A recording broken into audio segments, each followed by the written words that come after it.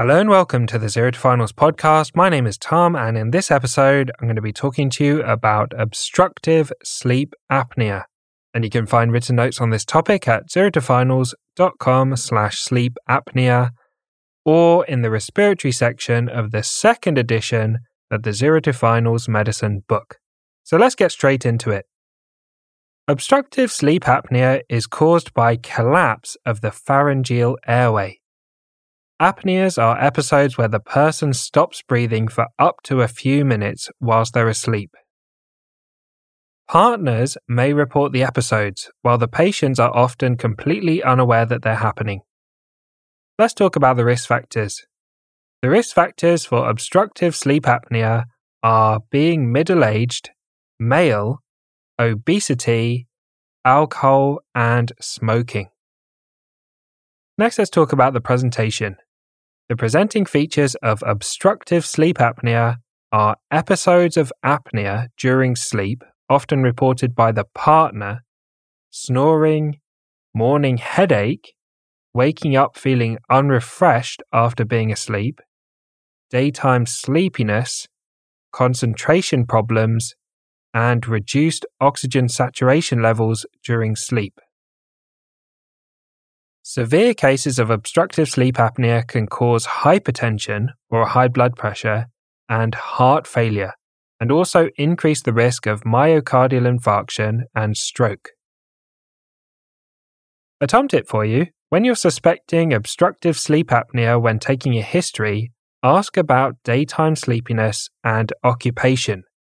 Daytime sleepiness should make you think about obstructive sleep apnea. Patients that need to be fully alert for work, such as heavy goods vehicle operators, require an urgent referral and may need amended duties whilst waiting for assessment and treatment. Next, let's talk about the Epworth Sleepiness Scale. The Epworth Sleepiness Scale is used to assess symptoms of sleepiness associated with obstructive sleep apnea. Next, let's go through sleep studies. Sleep studies are used to confirm the diagnosis of obstructive sleep apnea, and they're performed by an ear, nose and throat or sleep specialist service. A simple sleep study involves wearing an oxygen saturation monitor overnight at home. Respiratory polygraphy is the next step up, and this involves wearing a more elaborate machine that monitors respiratory rate, flow rate via a nasal sensor, saturations and heart rate, and this can usually be done at home. The most advanced sleep study is a complex sleep study, which involves an overnight stay in a sleep center with polysomnography. This may include monitoring brain activity with an EEG, muscle activity with an EMG, and heart activity with an ECG. Finally, let's talk about management. Reversible risk factors need to be addressed with reduced alcohol consumption, smoking cessation, and weight loss where appropriate.